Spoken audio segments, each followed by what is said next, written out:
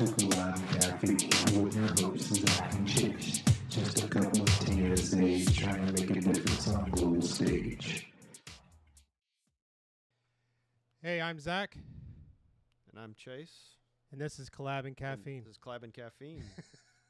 Yeah. All right, man. So we have a pretty cool little agenda today, Chase. I think we should just kind of dive in a little bit, so to say. Let's talk about some hybrid work transition and pretty much how these devices are helping us and hurting us in our today's society. Yeah. So the devices were a blessing and a curse, I think, for a lot of people. Yeah. We get into, a lot of folks, obviously, we all know the story here. There's nothing new. Mm-hmm. Everybody went home for the virus. Everybody tried to figure it out as best they could. A lot of webcams, a lot of poor meeting experiences, everything from, why is WebEx making my laptop chuff to, my neck hurts to whatever the reasons are at the end of the day.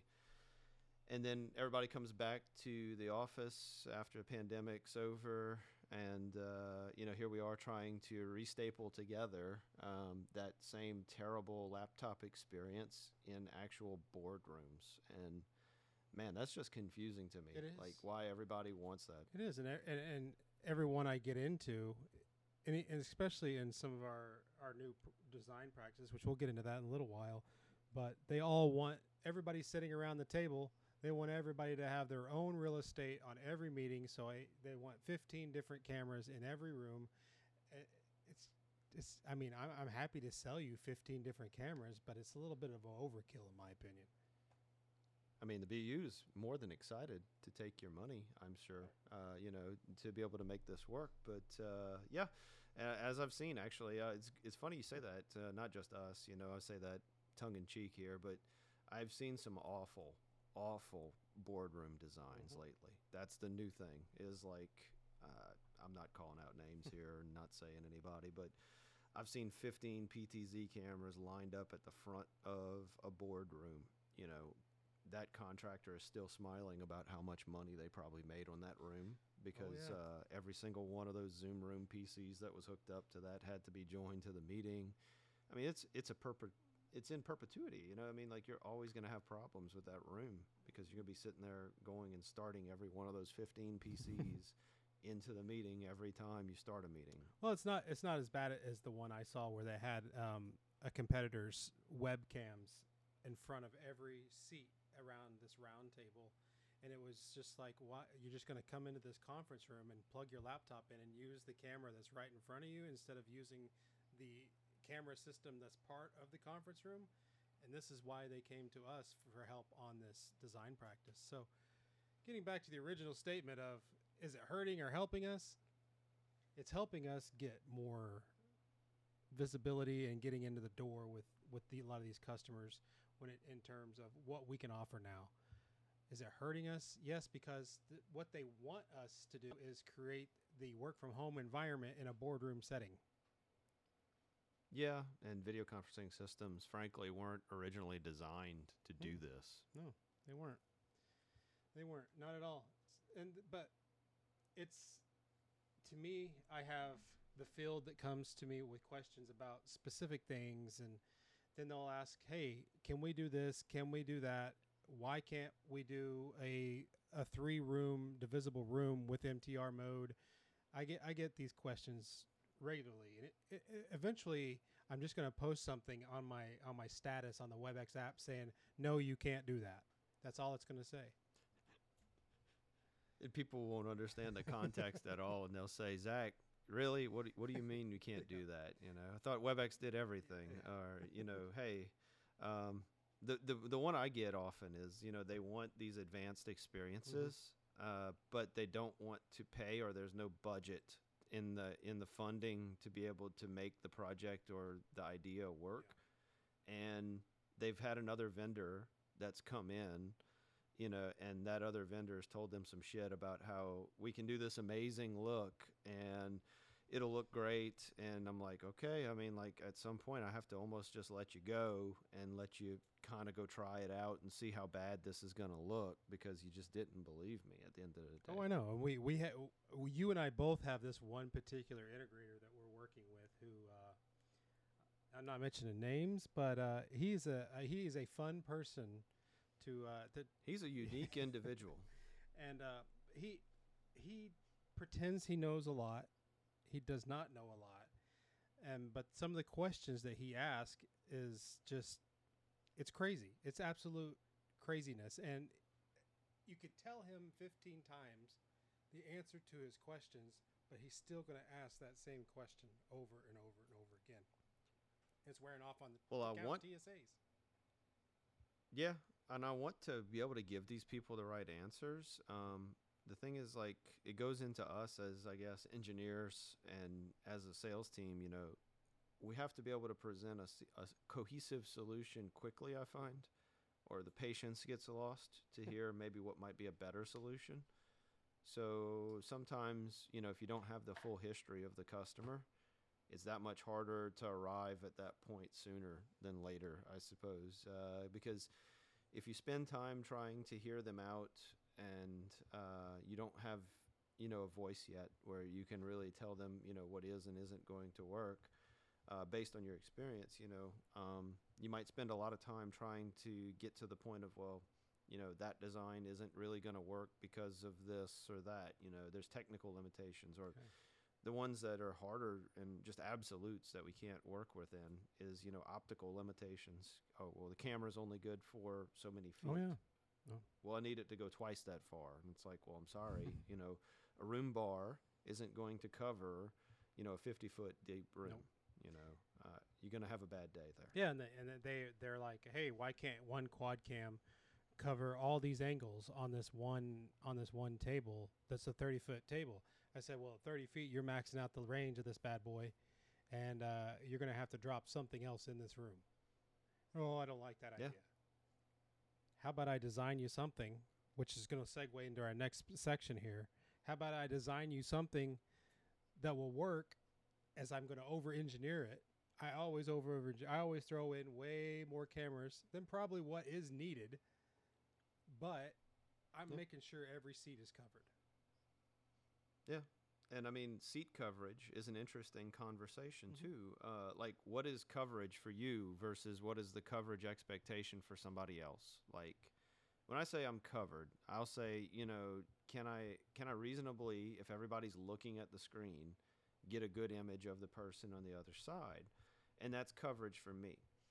But, depending on the looks that people want or the room itself, if there's multiple monitors in the room and main videos on, the north wall and the south wall, sometimes that gets challenging because then, if folks turn in the room, the physical movement of people in space changes the dynamic of how you design the room because, the mics aren't even facing in the correct direction, maybe, for instance, or everybody's faces and backs are going to be turned to the camera at some point. And how do the video systems know what you're doing? Well, they don't. They're dumb. They're dumb systems. And the way we do the divisible rooms, they're even dumber because we're actually just using other codecs to power and push the video while one codec is the primary controlling all that. So yeah, and that one just always feels a little weird to customers when you explain to them I'm literally using another codec just so that I can line out main video from another quad camera into a Pro or into an EQ. And folks are like, well, is the camera that dumb? And it's like, no, actually the camera is really that smart, and so is the codec that it's connecting to, and it's just the nature of how these were built.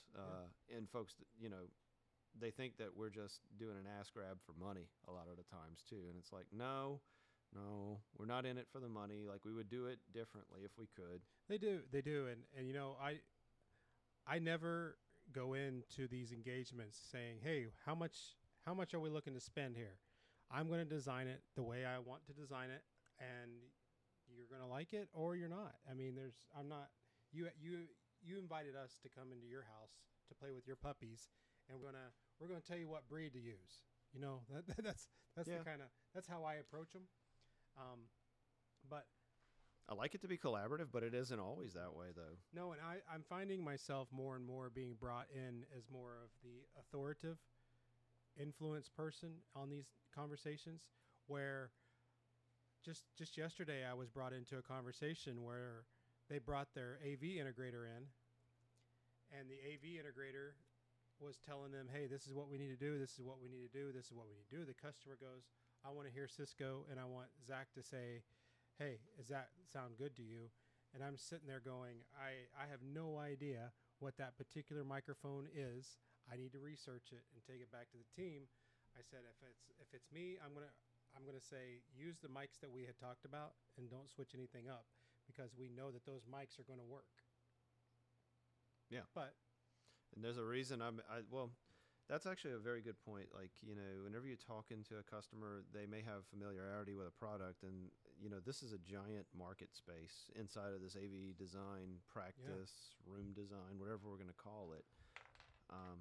We don't have access to every single thing. You and I are working out of our houses, back to the hybrid nature of things, and it's not like we have this office where we can squirrel this stuff away, have all this testing time. Like when we talked to Corey about it, that was an important thing. Is like we can only test what we can test, and we can only know about what we know about within reason. At some point, everybody's system is a little bit different. If I have a QSys processor, it's going to work a little bit different than maybe a biamp, then it'll work with a Shure. We've got all kinds of things here, and each of those mics is going to work different. How that video is composited, for instance, if you're using QSys and you're doing that and you're importing that. I mean, there's a lot of different nuance in that, and for us to stay up to date on every single third-party piece of gear is an impossible task, I would say, for us. You need an integrator that's their full-time job to be able to answer some of those questions, and even those folks come back to me on a regular basis and are asking me questions about our things. Oh no, and I'm happy to be your resident expert on the products that I know. I'm happy to sell you everything Cisco, because that's kind of what our room design practice, or what I like to call it, our hybrid workplace solutions. I'm still trying to get Corey to change the name. That's a long name. It is, but yeah. It is, but it's the old way that we used to do it here at Cisco was old, and it had a lot of. It was a great practice. Don't get me wrong. I'm not discrediting it at all. Everybody loved it. Everybody still talks about it. But the way that we're doing it is a little different than way that our predecessors did it. Yeah, and it's mostly born out of the necessity. It's not out of like a desire, I would say, for us to do it the way we are, but we're too wide, and that's it. And essentially, we have to be able to do a lot and to scale like we need to for all of Cisco's customers. This is the way we do it. Yeah, it's opened the door for me. I don't know about for you, but definitely for me, it's opened the door to a lot of different customers that I normally wouldn't be engaged with.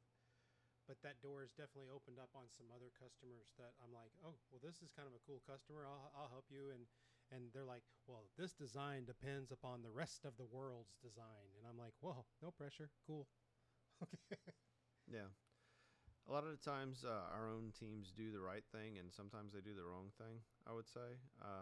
They tend to say that this is everything for the rest, and, they don't think of it in terms of this is how simple it could be. It could be just as simple as just that boardroom, and they just hope that at the end of the day, this is going to pan out to be a big deal. But sometimes it's just as simple as just listen to what the customer wanted.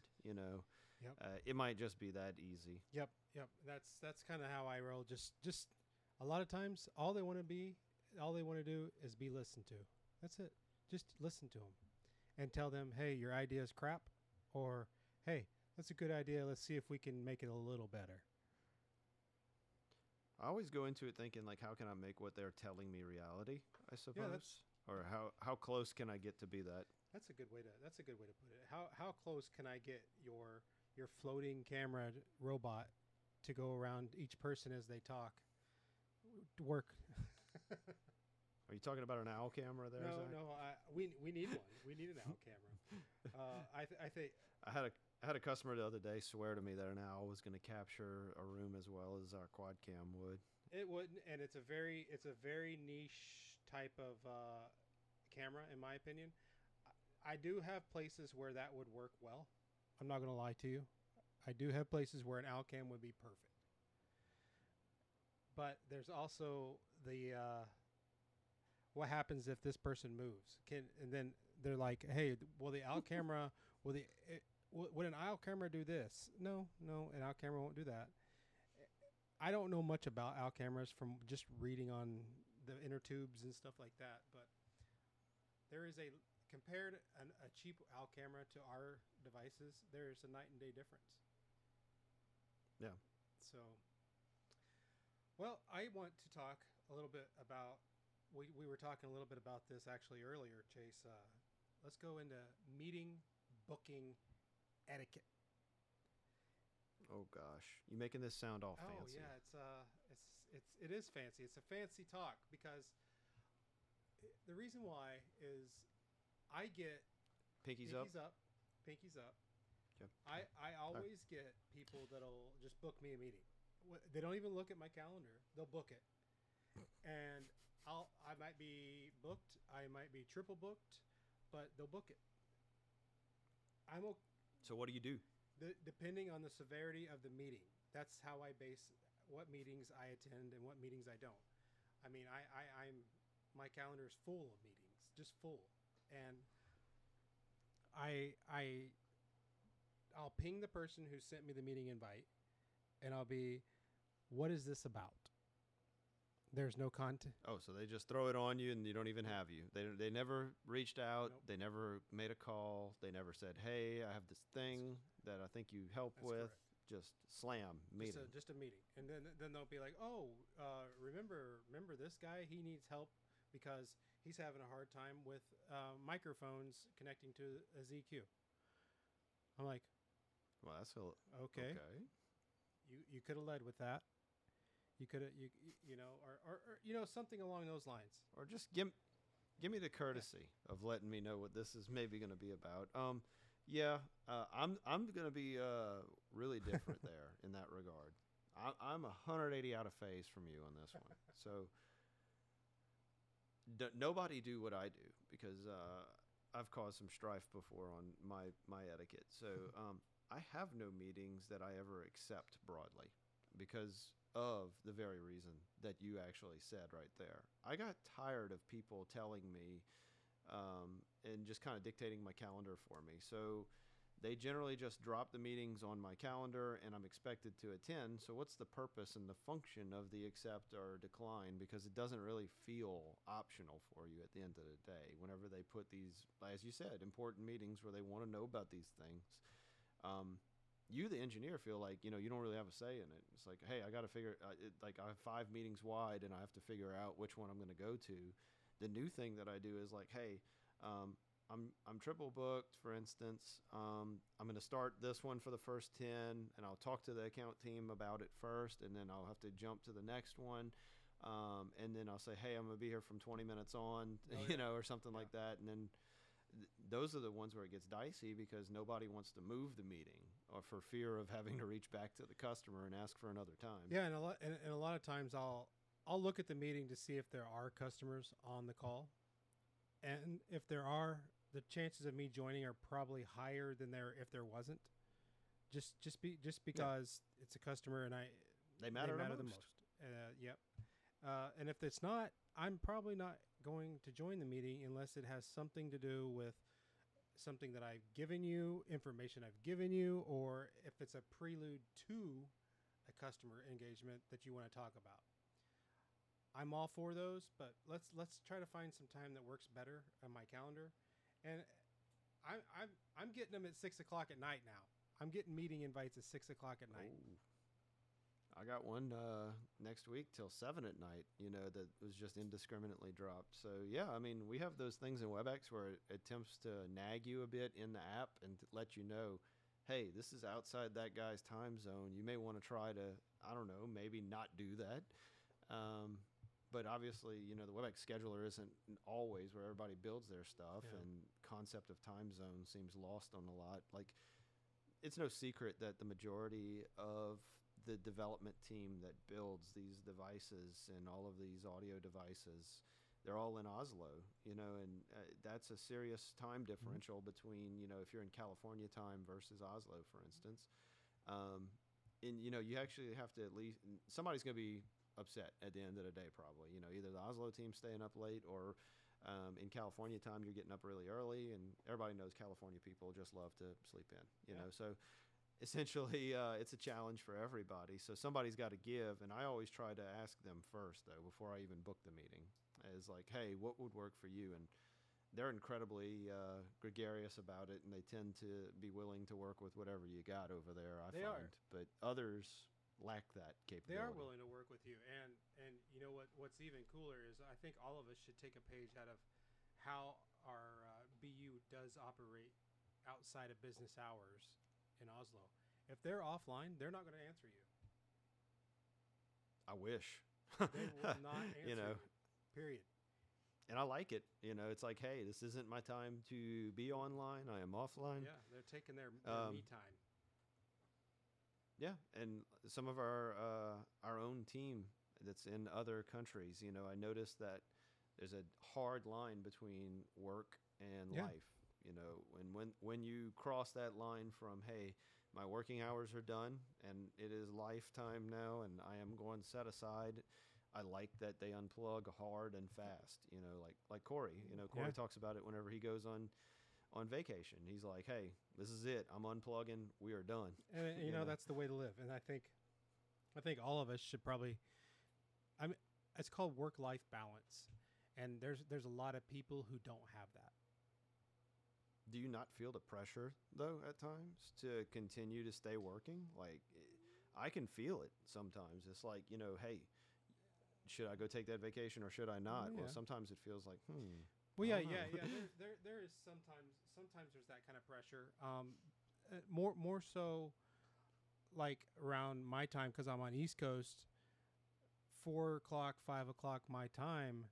I know that some of the people that I work with are over on the West Coast, and I know they're probably going to ask me a question at like 6 o'clock my time, 7 o'clock my time. Yeah, and do I answer it and stay engaged for the next hour, or do I let it ride till tomorrow? I mean, how important is that 3-word answer that I'm going to give them?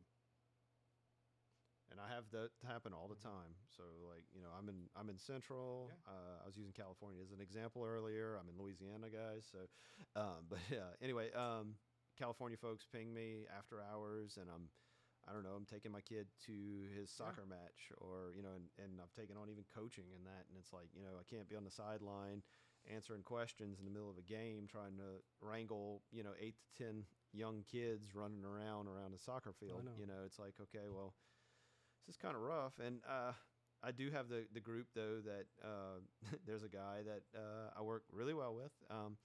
He, as soon as he sees me go green, though, he'll start calling me or things like that. And, you know, your status shoots green the second you fire up our apps, and it's just like, oh, that gives me permission to call you. Well, I don't know. Social cues tell me, like, what time is this? You know, should I bother this person? And that's a weird one, man. My wife and I are different there. I presume the tech will keep some of this stuff out of people's way whenever they don't want it or they choose to allow it in or not.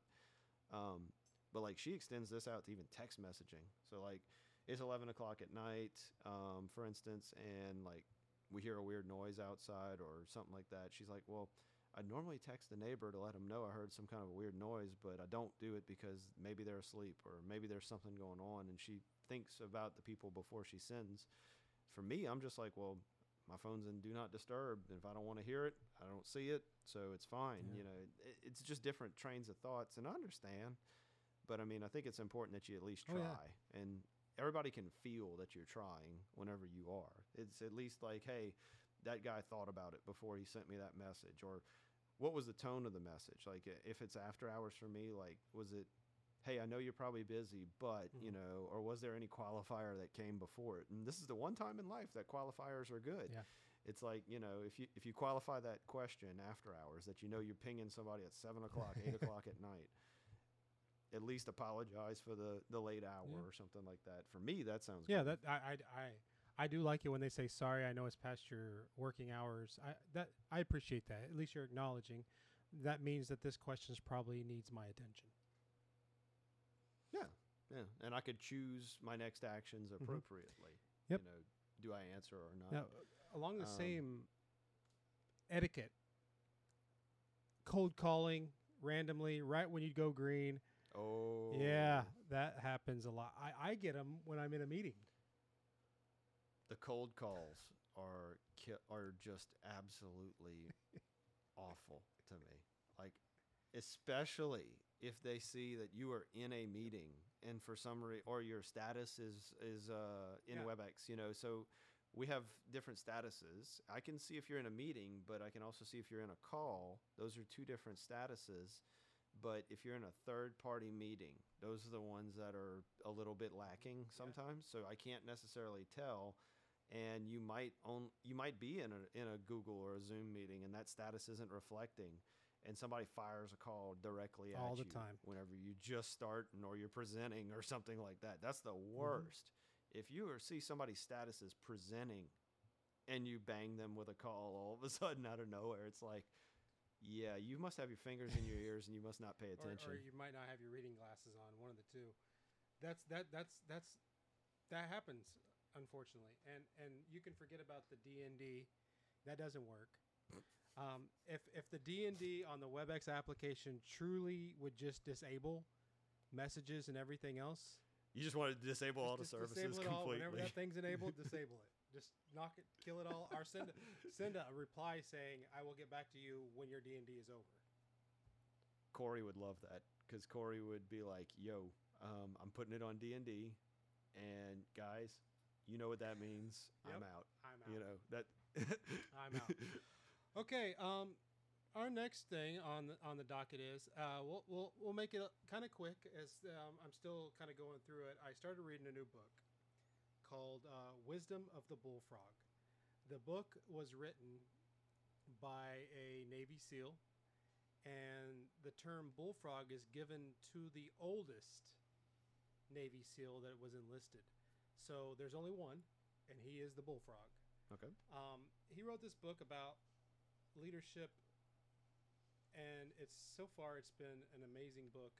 There's a few things that I've really taken just reading the chapter headlines. You can kind of start pondering yourself. Like, one of the chapters is hope is not a strategy, and you hear people all the time in calls that we're in. Man, I really hope that happens. I really hope that. Dude, you're getting me triggered because that is a lot of the times that's what I say. I lead with, I hope that this works out, Well, or I hope I don't mean to trigger that's anybody. a good I don't mean to idea. trigger anybody, but and reading through that chapter it's really not a strategy. You can't bank your life on hope. Now, Zach, we aren't going and fighting a war here, man. This isn't live or die it's not. in collaboration. It's not live or die, but it could be the difference in hey, I'm going to make this big sell, I hope, or I'm going to give it everything I can is my strategy, you know. And if they decide, so is the crux of it that don't rely on feeling and emotion and actually rely on data? Isn't that kind of how everything should work in a professional environment? Rely on data. Can't sell if it's not on the truck, kind of stuff. Well, that's a thing that we get caught on a lot inside of our group and inside of the sales force here. I mean, a lot of folks hedge a lot of times with our customers, and they hope, back to your statement, that the feature or the functionality will be there by the time that things happen. And like the example I would give now is the MTR status on our devices. You and I are constantly asked about, you know, support and official certification deadlines for some of the devices. And, you know, you and I are a small cog in the process here. Very small. Every day I feel like I'm a smaller cog in this wheel. But yeah, hoping that the device status will be there. To your point, it's not a good strategy to go into whenever you're talking with the folks. It's not, and you know, one of my mentors said you can only sell what's on the truck. So if it's not on the truck, why are you even selling it? Why are you talking about it? Of course, we're going to talk about roadmap to items. Of course, the customer's going to be interested in that kind of stuff.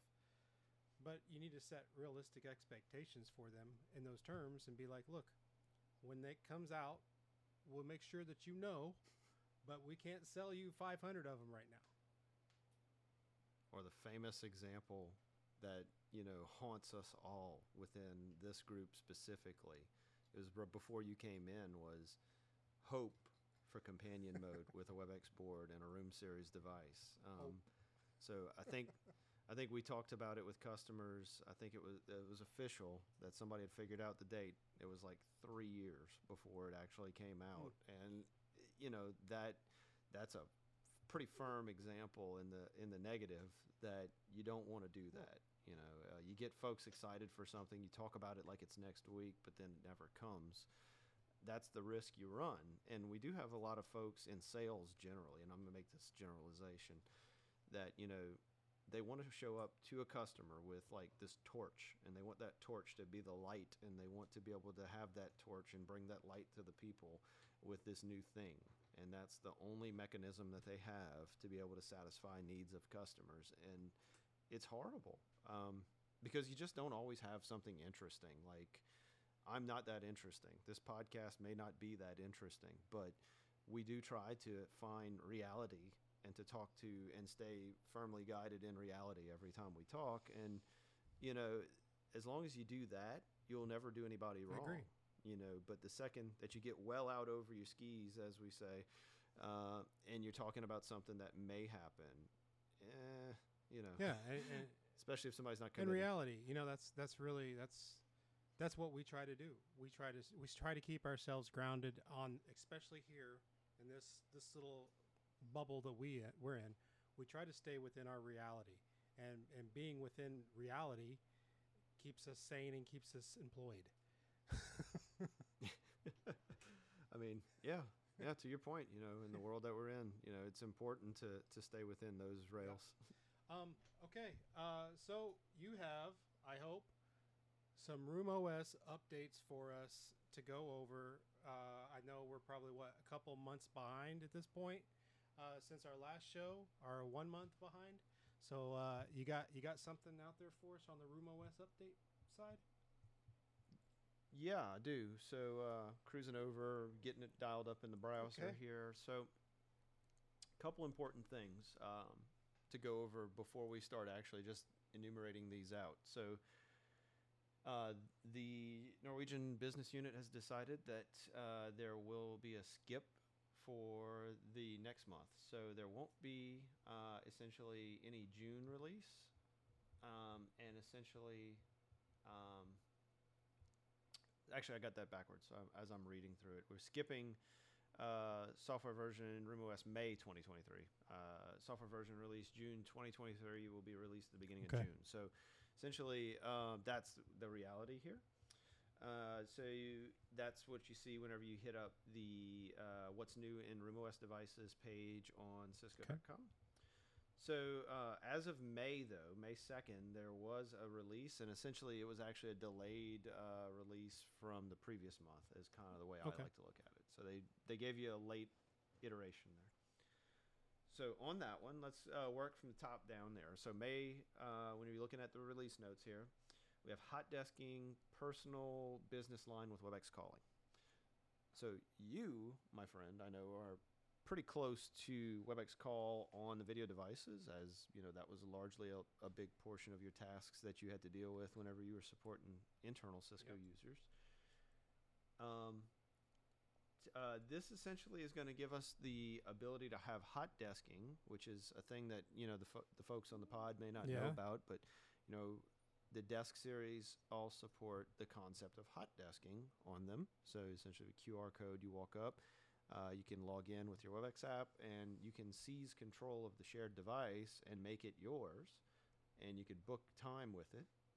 Well, now what we've got is the ability to grab your personal line. So Zach Elliott, you are associated inside a control hub with a WebEx call directory number. and that's a PSTN real world number. And essentially, whenever you were to walk up to a Desk Mini or a Desk Pro in a shared space, this gives you the ability to grab your phone, bloop, scan in, and then get to use your telephone number. Wow. So whenever you start making and placing calls, it's not like you're coming from this weird number whenever somebody were to get a call from you. So that means that essentially that if Nana wants to call me on my work phone number and I'm hot desked in RTP, that's going to ring there because Nana doesn't have a video device. Yeah. Okay. I mean, mom's calling whoever. Okay. Yep. The other thing on that is, we've kind of had that before to some degree, but this is just the PSTN component of it. So, and it also brings in all your recents and your made in place calls too. So you get access to all of those as well. Next thing I guess we move to is the audio watermarking in the WebEx meetings. So this is a pretty trick feature. In, I would suppose, super secret squirrel areas and in areas where, you've got concerns over what's being said in a WebEx meeting. It's a unique piece. So obviously inside of WebEx, we've had the ability to do some audio watermarking here recently. And let's say you and I are having protected content discussions. You and I are talking about how we're going to hatch the Collab and Caffeine store or something like that. I don't know. We're never going to start selling merchandise. It's just you and me, buddy. T-shirts. This isn't going to replace a retirement plan. Let's just say.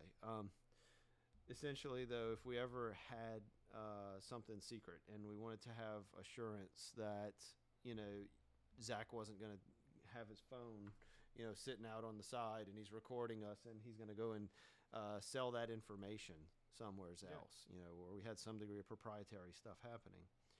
Well, WebEx has the ability, I guess, somehow to, I don't know how it's done technically because I haven't read into it enough, but to figure out if somebody is recording, then they can, bring that information back to who it was the source of the leak. So do you have any? I don't know how that particularly like the recording aspect of it. I do know that you do have to go through Control Hub to enable it. So and it's audio watermarking. It's a toggle. So now as far as being able to actually have the whatever org specific that you're working on, if it needs another toggle outside of that to be enabled, I don't know the answers to that. I will have to dig into that a little bit more because I have been asked that question just last month if we had the capability to do audio watermarking. So I've got some hardware manufacturers that do some unique things with our video devices, and some of their concerns could be alleviated with things like this, but they do other prescriptive mechanisms in some of these things sometimes where they actually, they may not register the devices at all, and they do IP dial direct between them as a kind of a rudimentary control means. And that's a kind of a terrible way to do it in my view because, you lose management of the devices and they don't get updated and they kind of hang out in the corner. Yeah. But this will now be extended out to the devices is the big piece. So obviously if you're in a WebEx and you're a soft client, it's easy to do that because the audio is being passed through there. And I don't know if the video devices had to do much. It's theoretically the same audio stream that you're grabbing off the wire, but it's actually called out as a new feature. That's pretty awesome, actually. I'll be happy to let some folks know that. So I guess we'll move on.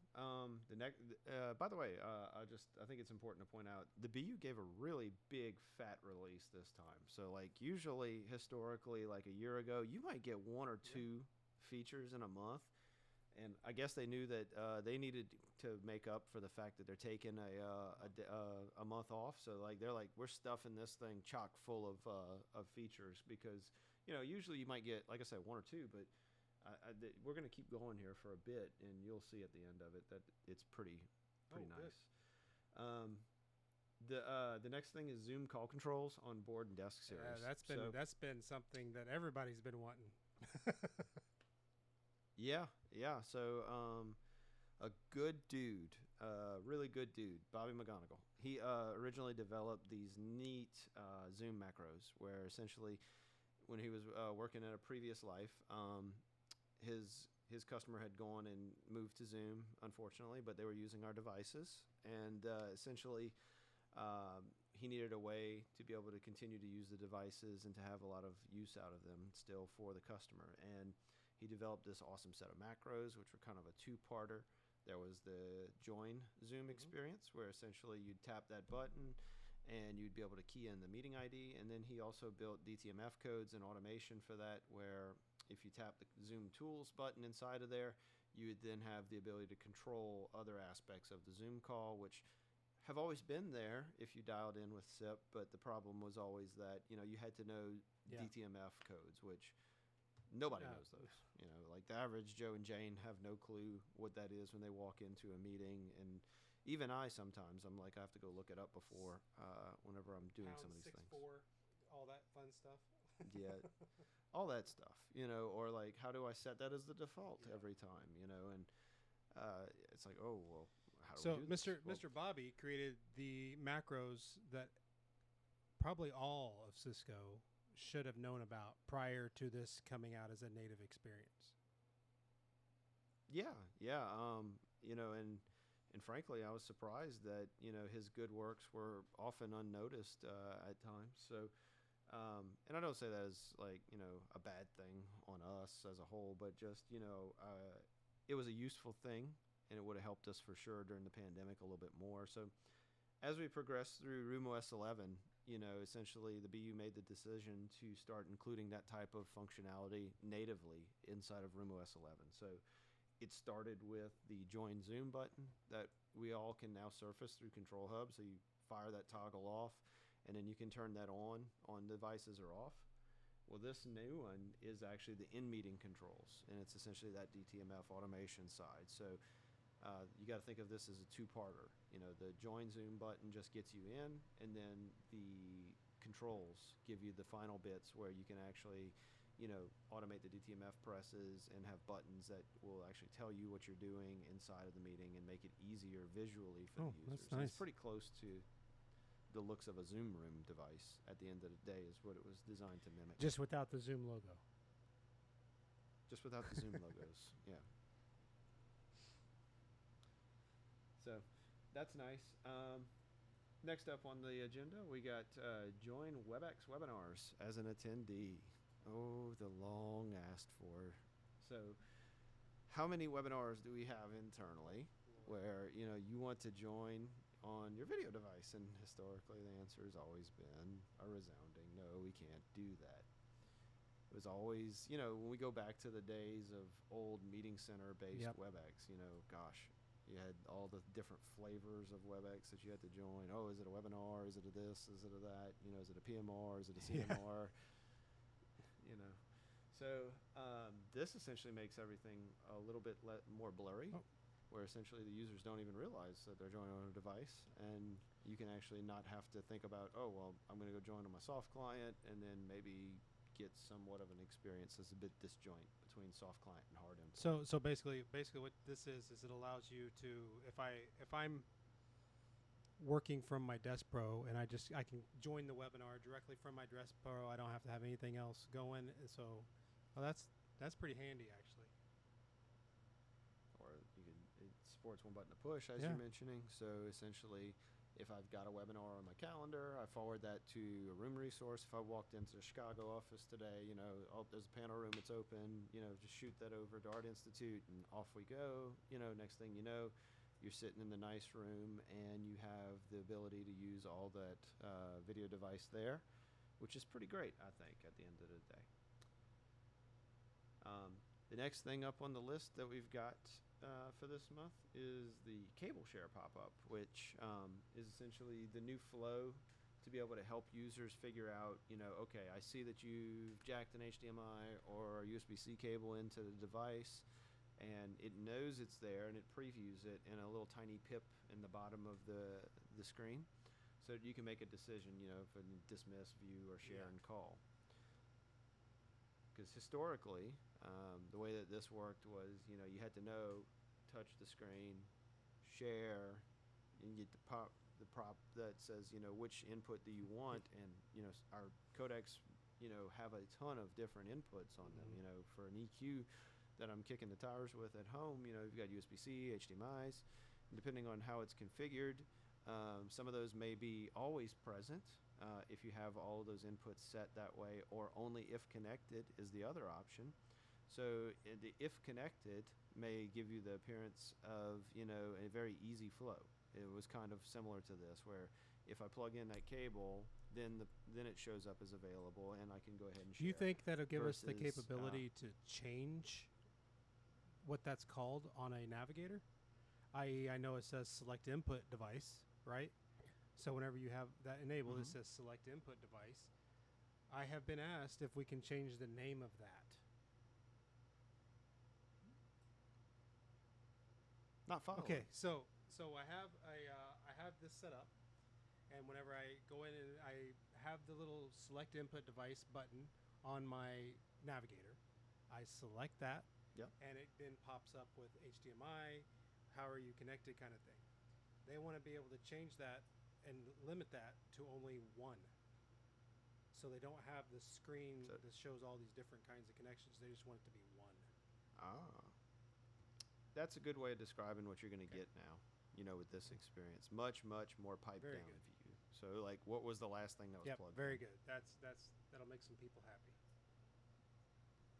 And I guess it kind of does go hand in hand with the next enhancement, which is the visual updates that they're casing it as.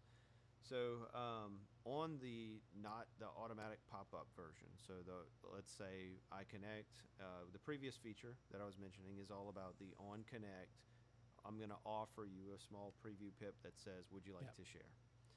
The classic sharing menu still exists. So if I have, a bunch of sources plugged in and I need to actually pick which one I'm going to, that little menu still is going to remain in the background. So if I actually touch the navigator or I touch the screen and I have my options of what I want to share, that's still very much there.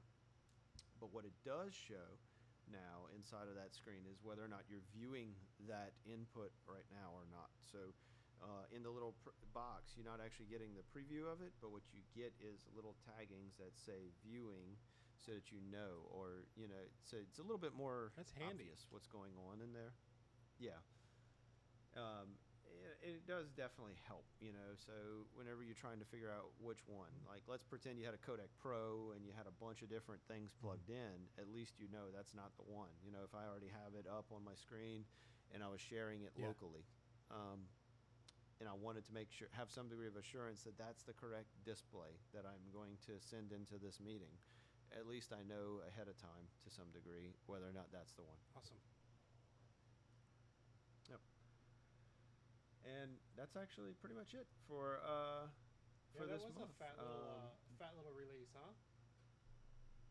Yeah, and what is neat, I'll call out while we're here before we leave, and I don't want to spoil next month's Collab and Caffeine. Don't spoil it yet. But there's now a coming soon section as well on the What's New RoomOS page, and the coming soon page is probably just as fat, if not fatter, of a release, it looks like. So the BU has definitely got, they're actually calling it out ahead of time now. They've never done this historically, where they give you that much of a view out into the future of what's coming. So when I was working supporting internal sales, they used to do that with the WebEx application. They used to give you this is coming kind of stuff, and once that release would get released, I'd have people pinging me, hey, where's this at? Where's this at? I'd have to go back to the BU and be like, hey, was this released? Oh, no, that was delayed till next month. I hope we don't run into that with that coming soon stuff. Yeah, I will concede. So everybody was waiting for some features to hit there in the upcoming releases, and I did see that they have modified this list. So it does happen that they will modify the future releases, I guess based on priorities and based on contractual agreements and or things getting shifted and lifted around in the schedule. So it is a thing. Well, that's good. I'm happy that they're giving us a little preview of what's coming. That's nice to have. We'll go with an amuse Amuse bouche bouche. of A what's small coming. tasting. That's just a small Little taste. spoon. You know, it's a It's a flight. little spoon.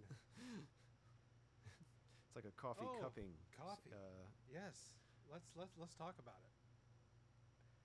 Let me Okay. let me What you let me got, tell buddy? you something, man. So I have stopped drinking the dirty bean juice and went to the dirty shroom juice. Um, Well, wait a minute. We can't talk about this publicly. I mean, this is not suitable for some of the audience that's listening. We yeah. in no way condone any No, illicit this drugs, is not. guys. Come on. So we have we've moved off of the normal coffee, and we're actually just testing it out. I mean, Hey, we. not No, you, This is not not you. we. Myself and my family have moved off of the normal coffee and testing out what is called mushroom coffee. It is has a lot of health benefits. I was actually highly surprised at how close to actual coffee it tastes. I went from 5 to 6 cups of normal coffee to 1 to 2 cups of mushroom coffee. The biggest scare that I had was the headaches, the caffeine headaches, and I know you really don't have those, do you? When you drink your coffee, like you could go without them, without coffee. Speak for yourself about going without coffee. So I'll be honest. I do Oh, you get the do? headaches. Like if I step away from the caffeine. So during Lent, so I tried. You know, I'm a Catholic. Everybody throw stones at me, but we give something up. And the one year I tried to do the no coffee, it was a bad experience for the wife. Yikes. I'll just say, because I was constantly running around with caffeine headaches and withdrawal from that stuff. Yeah. So yeah, caffeine's a real thing.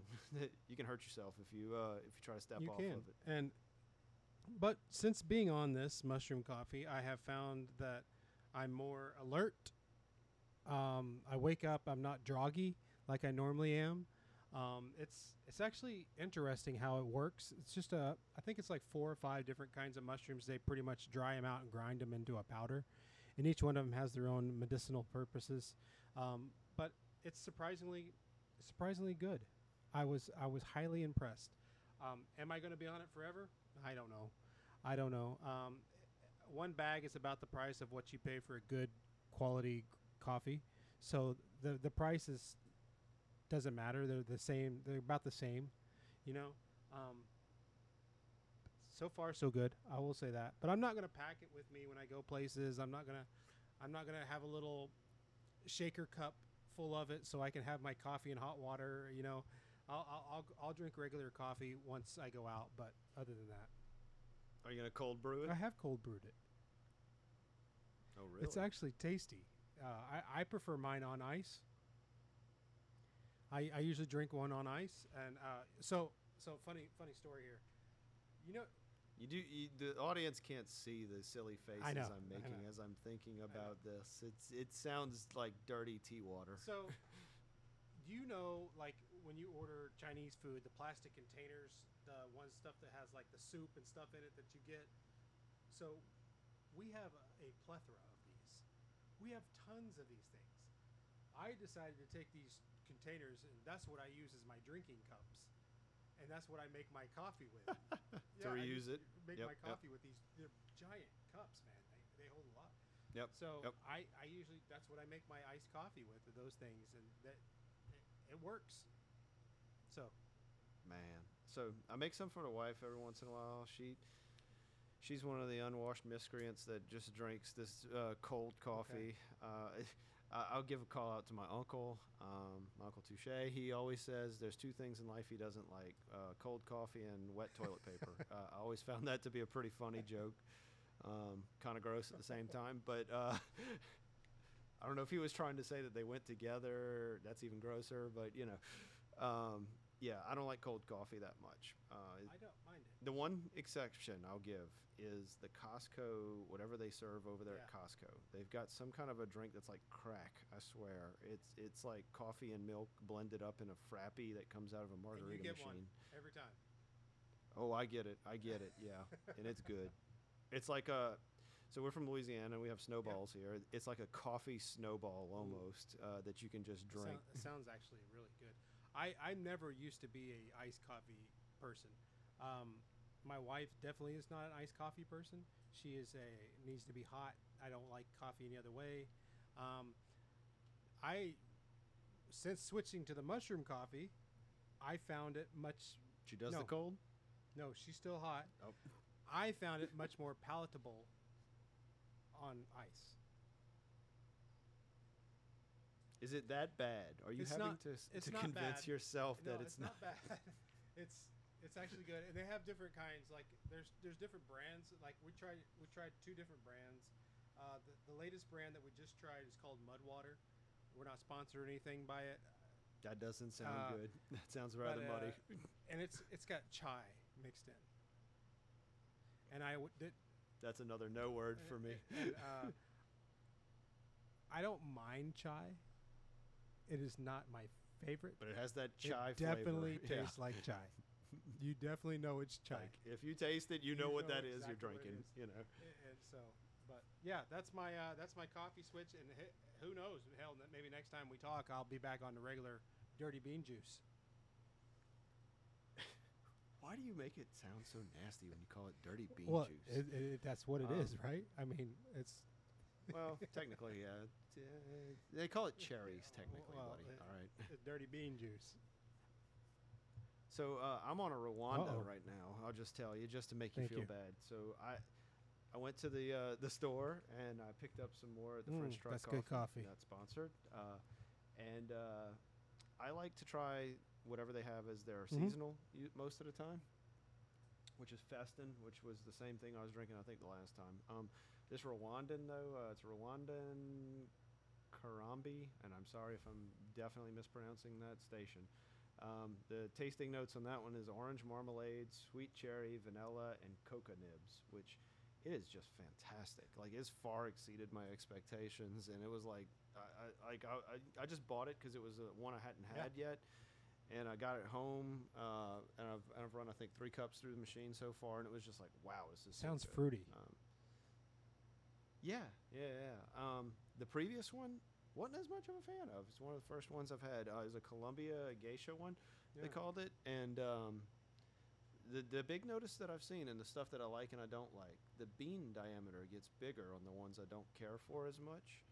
And it tends to have what I would call a white chocolate flavor to some of those, which is different, is markedly different than like what you just said. Whenever I read the tasting notes in this one, it's more fruity. Let me see if the Columbia Gate. Yeah, they still have it here. Let me see what the notes on that one are.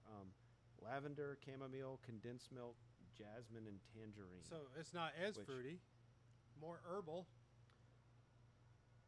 Maybe that's what I need to learn to look for. That I don't think you like and the. I don't learn think is you on like the tasting herbal notes. blends. That's what it sounds like. Because I know you talked a while back that you really enjoyed it. Well, primarily the black cherry stuff. You tend to gravitate towards that, and I think that I think Yeah. maybe you're a fruity coffee drinker. Well, and that's the thing. Like, I don't know how to identify what I like and what I don't like. It's a lot like picking out scent Oh. notes if you've never smelled Yeah. something. When you ask somebody to tell you what you like, I mean, I've drank a butt ton of coffee in my entire life, and I just don't know what goes into what's good and what isn't. If you told me to tell you what the flavor is, it's kind of like bourbon drinking, and I know that you've given up the sauce. that water, or the fire water. Yeah, you're off the sauce permanently. But I would say that whenever you feed somebody a bourbon, though, just as an example, and if you tell them that you should taste the orange in that, of course they're going to tell you like a raving idiot that, yeah, I could taste the orange. There's some of that, I think, that always happens in some of these things. It's almost like people imagine what they're tasting a little bit. And Yeah. you just say it and everybody just kind of agrees and circle jerks on the thing. But I do find that if you get outside of that and you just try to think about what it is you like and what it is that you don't like, you come up with more interesting data, I suppose. It's like, okay, well, I tasted that. I don't know what it was, but I know I don't like it, I guess. And that's very individual for you to figure out. And the bad news is you have to try that hobby a lot before you figure it out. Just like you with the mushroom coffee. Gotta I try it. suppose. It's like, maybe the first one wasn't great. And so the second one, oh well, yeah, this is a good displacement for it, and it's pretty close. It was. It's interesting, and I think you listed out some pretty good, some interesting qualities. You know, like that's what it is with everything, right? You got to try it out to see if you like it. If you don't like it, take it back. Like, move on. Move on. Yeah. Yeah. Life's too short to sit here and keep doing And what you drink don't like, jasmine. I guess. And drink jasmine and chai. Yeah. All right. Yeah. All right, buddy. Well, I guess that's going to do it. We took you guys right up to a almost a cool hour. I hope you guys stuck with us through the whole time, and I hope to see you guys back on our next episode, which I hope we have something really, really juicy for you on the next one. Oh, we got something Yeah. special for you. Yep. Yeah. I don't want to tease Don't it tease out. it yet. Definitely not going to do that. But I know it's going to be good. We'll just say that there's going to be a special guest. We'll Special. say probably, more than likely. Special. All right. Special guest. All right. Well, thank you so much for listening. We're going to go ahead and sign off, and we look forward to hearing you guys. Send your questions. Hearing. Yep, that's at Collab and Caffeine at Cisco.com. Once more. Funny story on that before we let you go. As we're trying to get out the door here. We did get our first Oh. email. It was a Oh. spam. But we got an email. But we got an email. It was a guy that wanted to offer us podcasting advice and good. help. And it was a handwritten one, but it came from, and he specifically said it wasn't, but then it was also from a mailer, which was hilarious because it's like, I promise this isn't that, but it is. Well, hey, at least we got one. Yeah, we got one. So Fan base is growing. I think it's fun to have a little self-deprecating humor here, but As long as we have one person now that that listens, that's all that matters. it may have been AI, it may have been Well, Chat that- GPT that was that's listening good. in this instance. All right. Well, hey, thank you guys. Look forward to hosting you guys next time. And as always, have fun. Take care. Peace out. Bye.